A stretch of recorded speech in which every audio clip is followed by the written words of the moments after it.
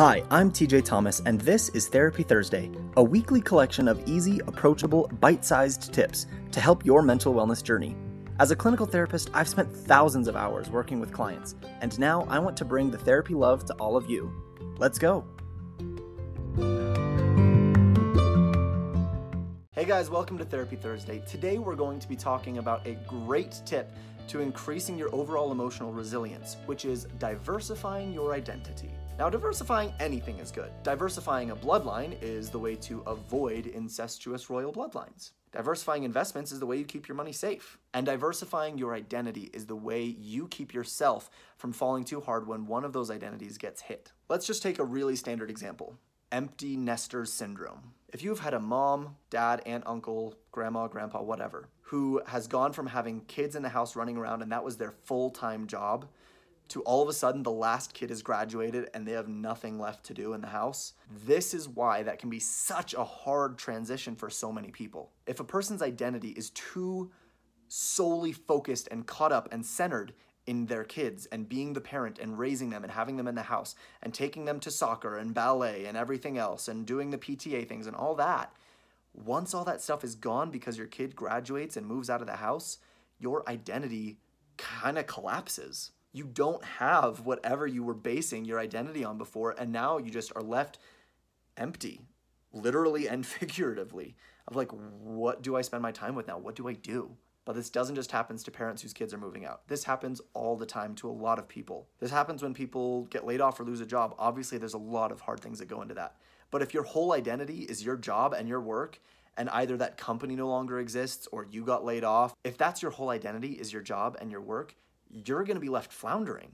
If your entire identity is a relationship to one person and that relationship ends for whatever reason, you are not going to be in a great place emotionally, even more so than you would be with a normal relationship ending. Whatever it is, if everything you believe in is based on that one thing, if something comes up that challenges it, you're going to be faced with a lot of difficulties. Let's say if it's a political party, if your whole identity is being caught up in that political party, and I'm talking to both sides here, both of y'all have issues, then you're not going to be able to recognize the problem because you're going to be, oh, well, I'm a Republican and that's everything about my being. So the Republican Party can't have any flaws or any problems. It's all the liberals.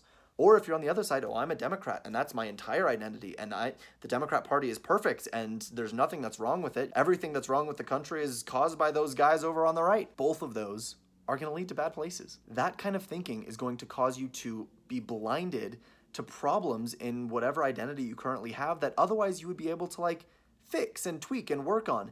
But instead, you're going to be so black and white thinking about it, you'll be blind to them. And then if anything does happen to that and for whatever reason, that identity comes crashing down around you, you are left just shattered and directionless. So you need to diversify your identity. And doing this requires thinking in more nuanced terms about who you are. It is okay to be Republican and not like everything the Republican Party is doing.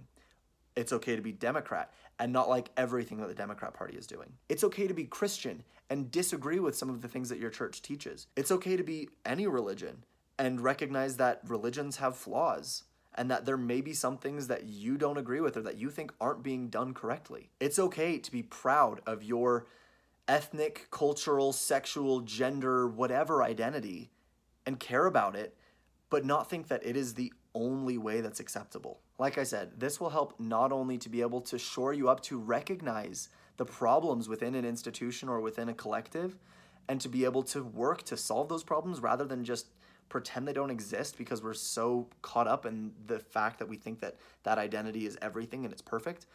But it will also allow you to move on a lot better if the time comes where you no longer agree with that, where you want to change your mind, or because the group or collective itself no longer exists. Those are all okay. Additionally, it's important to diversify your interests. If everything you do every second of every day is based around one thing, no matter what it is, that's a problem. If that's your only thing that you do, you're done. If it's your work, your family, your hobbies, your interests, your anything that is your only identity, you're not going to be in a good spot. So the solution is pretty simple. Diversify yourself. Diversify what you're interested in. Diversify what you're passionate about. And recognize that within those things you're passionate about are flaws. And that's okay. Pick up new hobbies. Learn new skills. Try new things.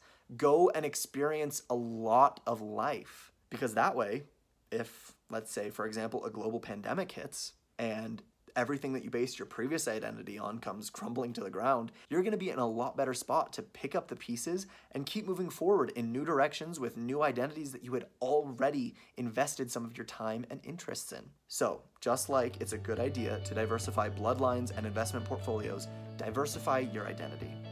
That's your homework for the week.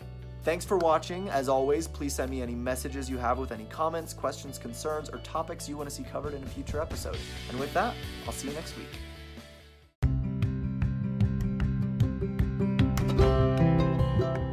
Thanks so much again for listening. If you enjoyed this or other episodes of Therapy Thursday, please consider rating and leaving a review wherever you're listening to your podcast. It really, really helps us to be able to get this in front of more people. Of course, remember that this is a podcast, not therapy, and it should not replace any treatment by a licensed mental health care professional. And I invite you to follow me along on my Instagram @TJ Counseling for more mental health tips.